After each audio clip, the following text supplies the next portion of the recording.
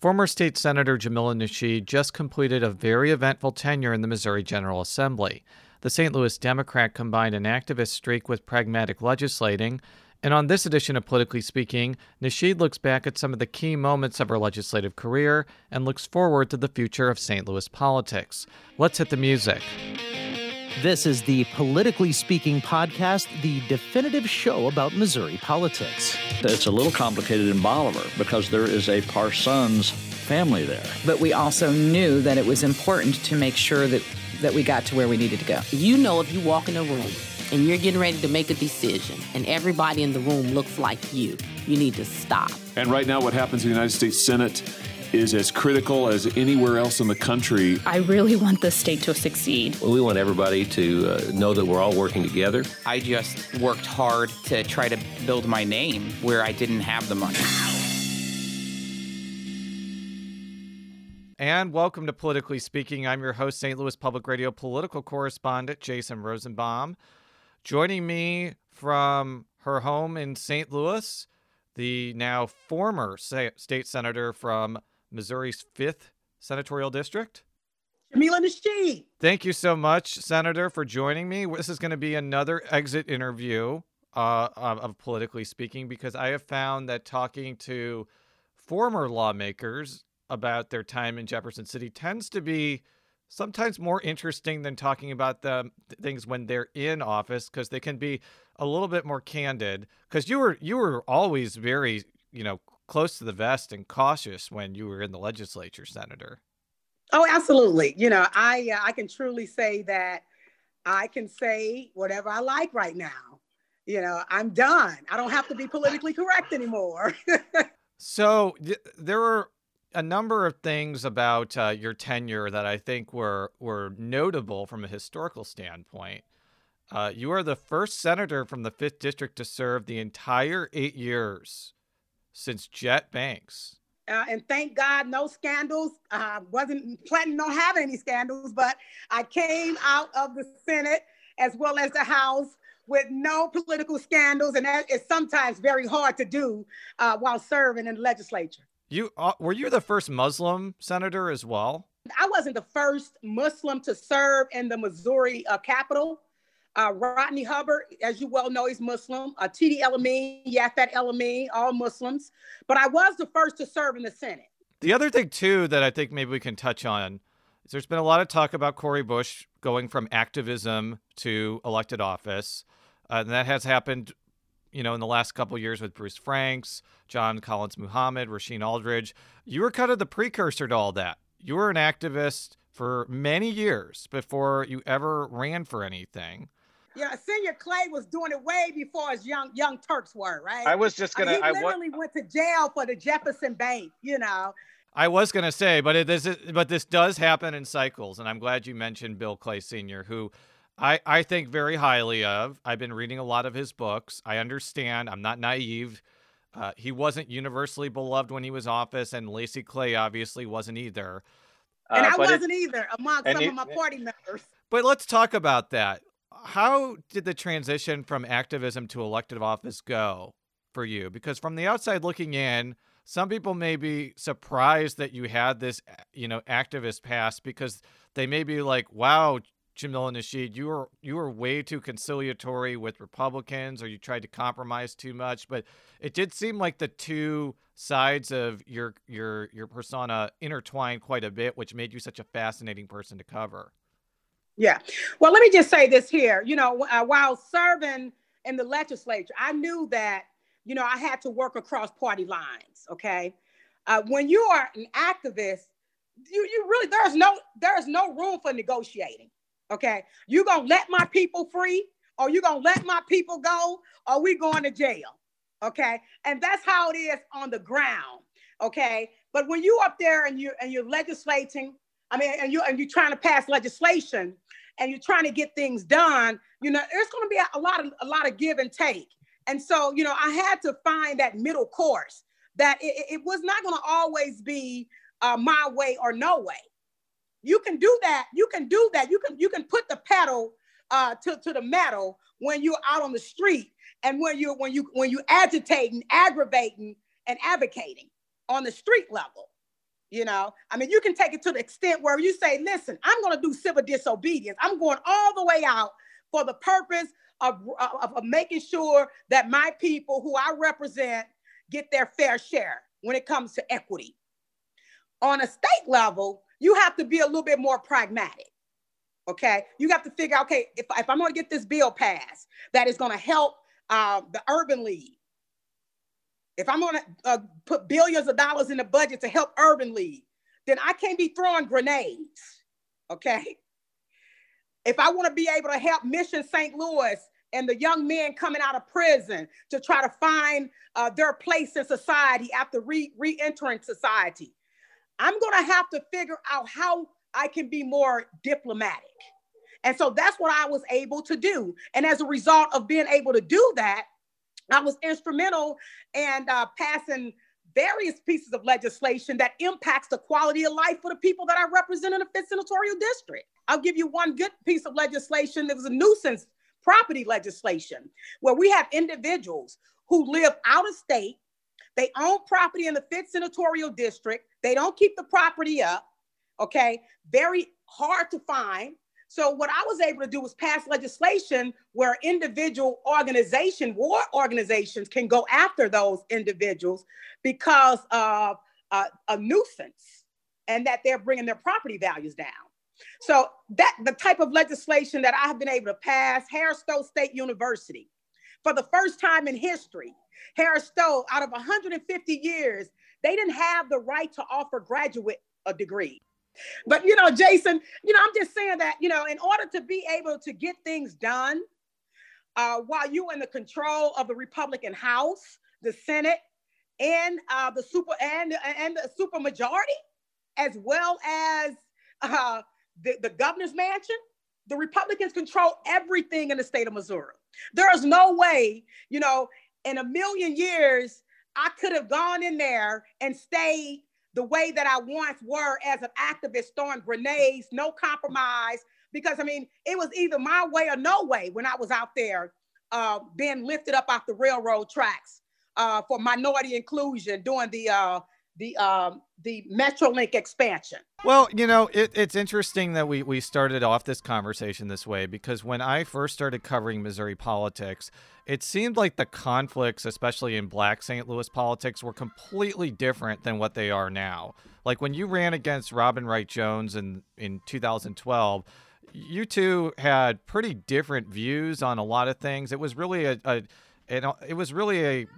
really seemed like it was a battle of ideas and differing perspectives. It seems that now that you're out, it's less about whenever there's a big primary or a big fight, it's less about ideas and more about personalities. That's been my observation. Have you found that too, or do you really think that there are dividing lines on issues?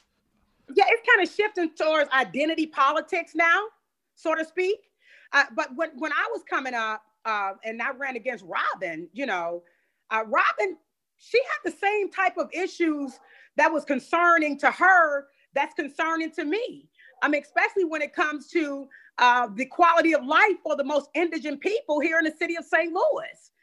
And I say that, you know, the difference between Robin and myself is I come from nothing. I come from the Doris Webby housing projects. You know, I was able to see the indigent. I was able to see how indigent people lived. You know, I was impoverished. So I couldn't only just sympathize, I can empathize because I lived it.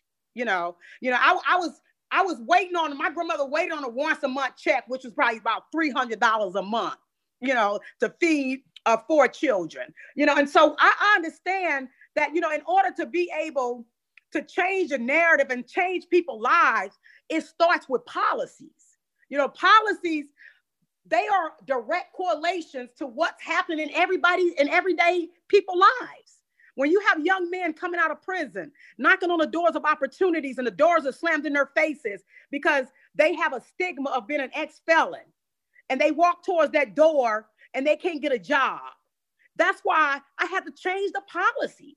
I had to be able to say, even if you have been convicted of a felon, you should be able to write on an application without having to put a stamp of approval that you was an ex-felon. and they throw it in the trash can. You know, so those are policies that had to be changed, you know. And so what we're seeing happening right now is a lot of people moving towards identity politics. It's who I know, who I'm familiar with, you know, who I can align myself with, because the same thing, the same policies we've been fighting for decades, increases in wages, pro-choice, pro-life issues, gun rights issues, health equality, all of those issues and all of those policies have been the battleground for both Republicans and Democrats for decades. What I pride myself on was making sure that I did things on a state level that impacts the people that voted me in. Well, you know, and I think I've asked you about this before. Obviously, like raising minimum wage is like a big Democratic drawing point, as is Medicaid expansion. It's a wedge. I call it wedge issue. Now, but the interesting thing about that is both of those actually happened via ballot initiatives, but a lot of people wanted them on specific years in order to like help Claire McCaskill or to help Nicole Galloway. They wanted them to be turnout mechanisms rather than actual policy achievements. Maybe they wanted the policy achievements with the turnout mechanisms too.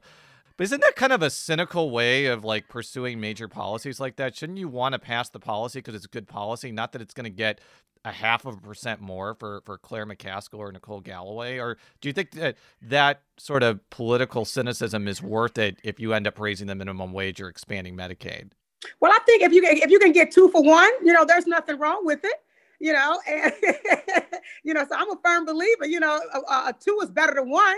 Especially if we can get a congresswoman and a minimum wage increase, why not do it? Okay.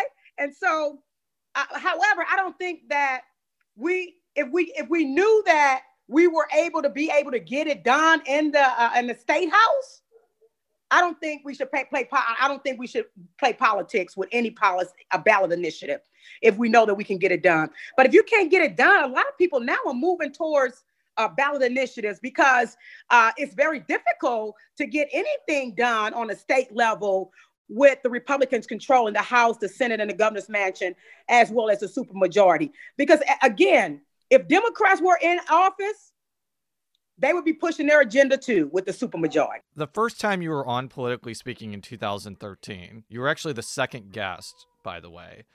You mentioned that your biggest regret was voting to repeal campaign donation limits.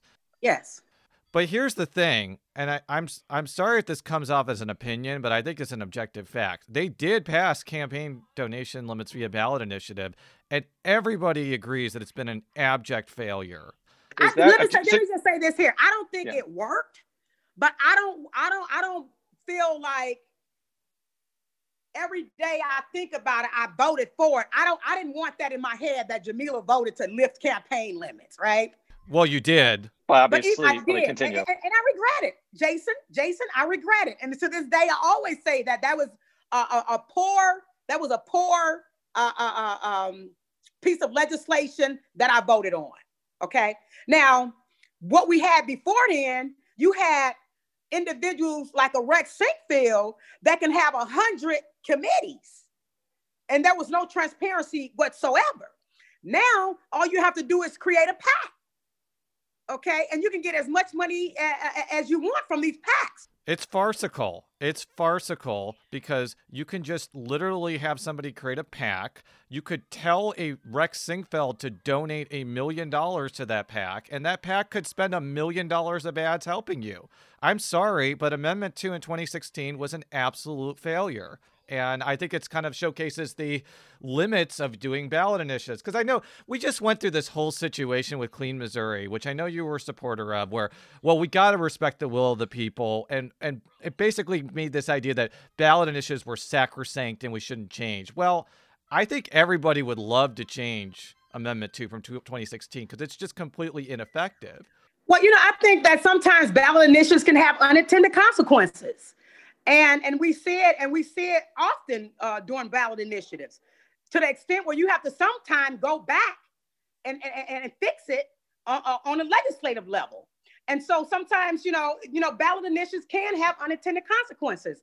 But I think at the end of the day, the people voted for it. And if they want to change anything that they have voted for that are now having unintended consequences, they should take it back to the ballot and vote against it. We'll be right back after this quick break with former Senator Jamila Nasheed.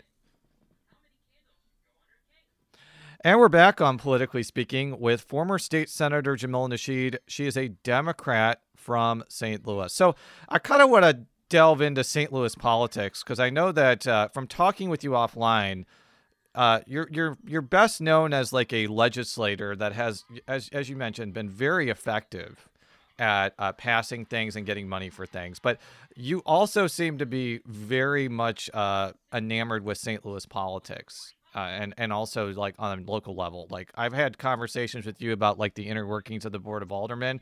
It's like you've been in the Board of Aldermen for like 20 years. You know pretty much everything on that point. I now live in St. Louis County, and St. Louis County politics has become very fractious and controversial. Where do you kind of see the state of play for St. Louis politics right now? Obviously, there's going to be a mayor's race coming up pretty soon. Yeah, I want to hear your opinion on that. Well, we're about to see some drastic changes here in the St. Louis area when it comes to politics. We're about to see something that we have never seen before. It's going to be uncharted waters. It's going to be new for everyone. What we're talking about is reducing the Board of Aldermen to 14.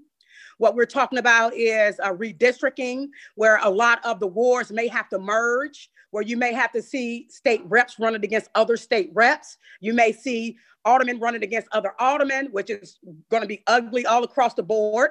And then you have a new mayor. You're going to have a new mayor that's trying to recover from a pandemic. So it's going to be some uncharted waters here. And so in order for, you have to be a very methodical thinker and a leader in order to be able to juggle all of those balls. And you have to be one that knows how to build alliances and coalitions. And if you're not able to do that, especially as a mayor, this city will wind up looking like Detroit. And I hope that doesn't happen. And I hope that is not the case.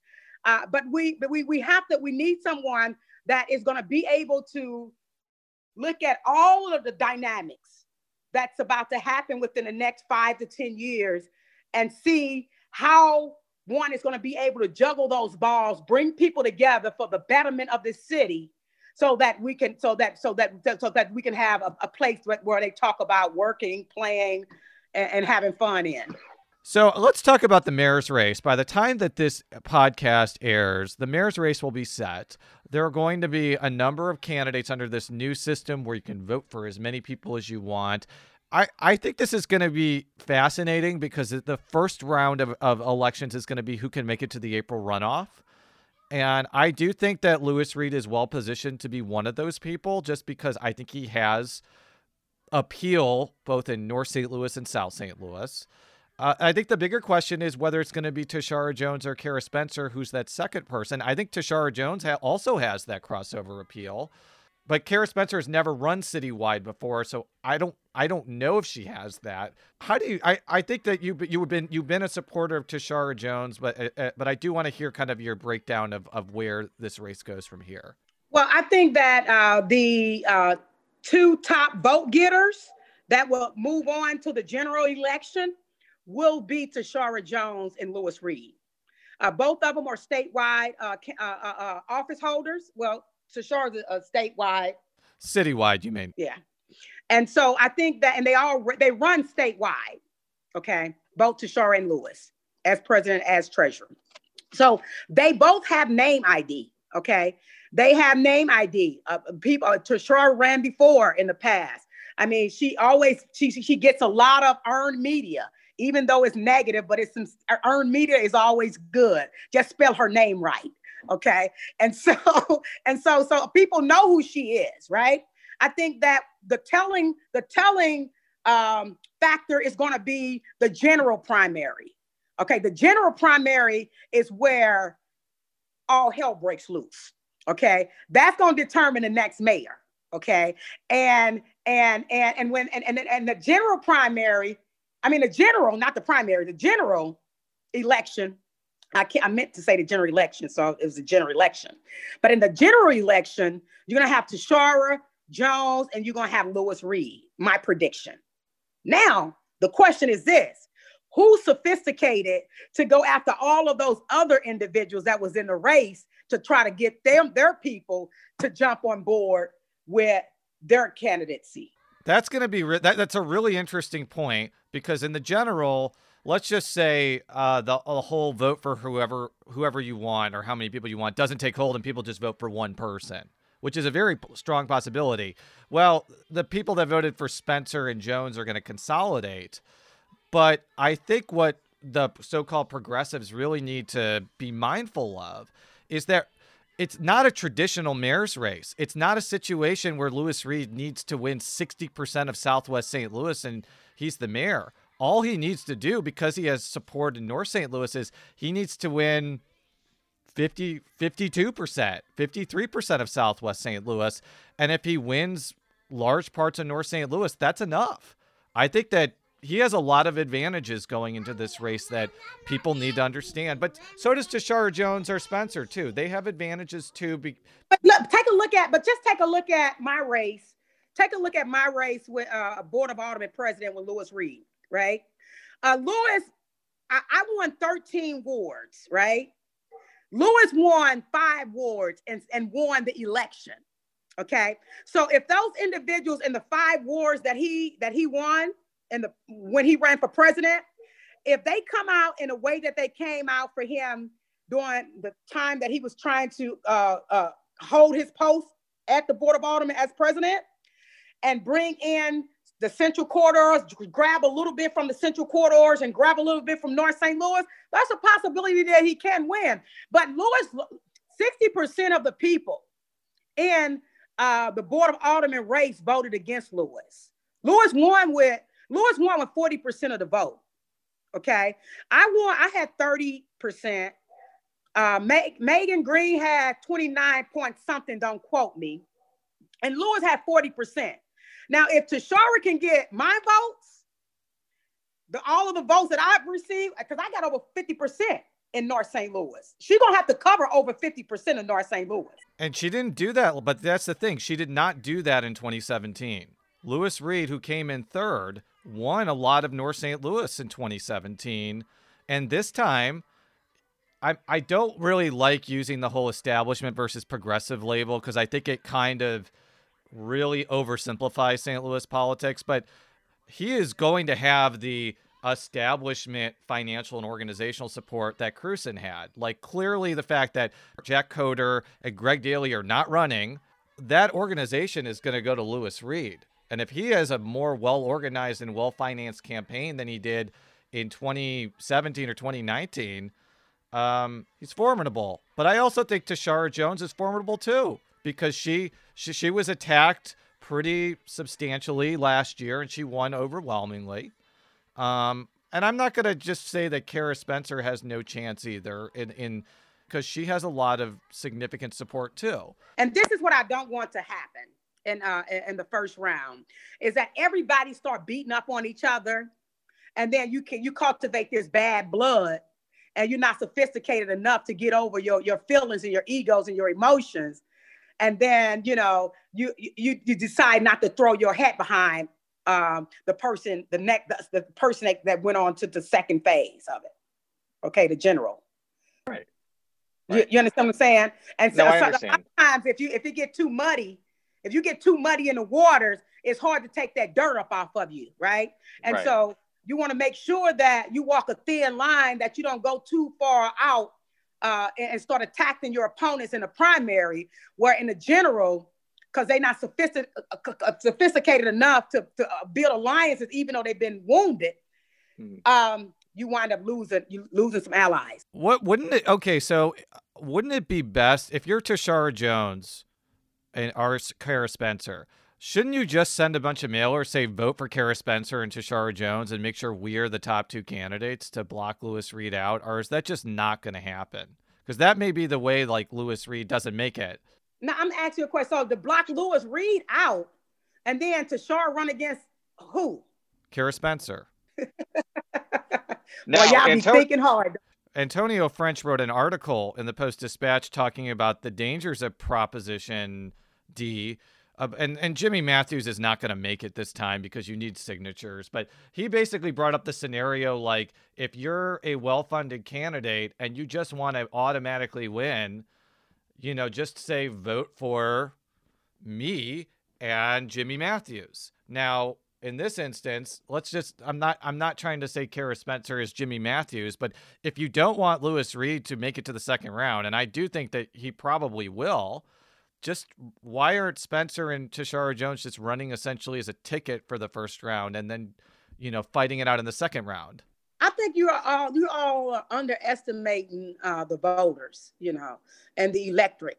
We have a lot of well-educated voters here that they read, they go out in the snow, rain, sleet or hail. They're going to go out and they're going to vote, and they're paying attention, and they can see when individuals playing games, and I don't think people will like that, I don't think people will like that. There is like, it's too shrewd, and to try to be that sophisticated and your shrewdness, I think that would turn people off. Plus, we don't know. I don't think the average voter in St. Louis City knows that they can vote for multiple candidates. Like I really don't. I know people who are very well into St. Louis politics know that. And I think that's going to be a part of the new campaigning, the way you campaign now.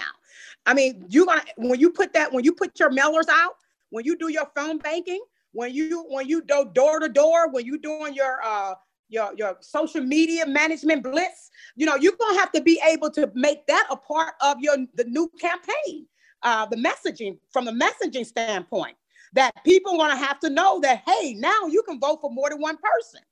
So if the candidate is not sophisticated enough to be able to make that a part of their platform in terms of messaging, then that's a problem. My last question for you, let's go back to you for a second. Will you ever run for anything again, or is it over? Is the Jamila Nasheed election time over forever?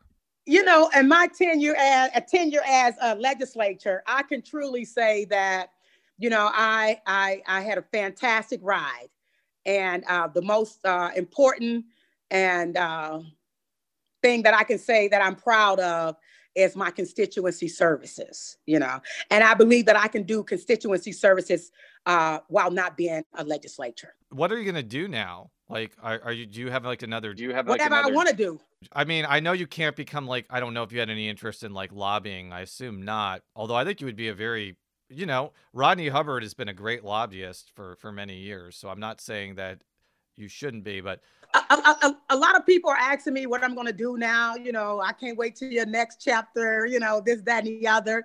Yeah. And I just say to them, stay tuned, just stay tuned. I was an entrepreneur before I was anything. I was going to say, instead of being a lobbyist, why don't you just open up your own political consultant agency so you can send Richard Callow or Mike Kelly into oblivion or something. It just everyone's wants Jamila Nasheed or something. We talk about all the insiders are oh, who's on Team Callow or Team Kelly? Well, nobody would be any match for Team Jamila Nasheed. You would make Barklage and Jeff Rowe look. I like that though. I like your thinking though. On that note, Senator, it's been a pleasure talking with you, and I don't think this will be our last conversation we have, but maybe for a while as an elected official. For all of our stories, stlpublicradio.org. Follow me on Twitter at @JRosenbaum. How can people follow you on social media, Twitter, Facebook, MySpace? It's a pleasure, getting to know you and interviewing with you on issues and topics about the quality of life relating to my constituents. Thank you, Senator. It was a pleasure talking with you as well. And until next time, so long.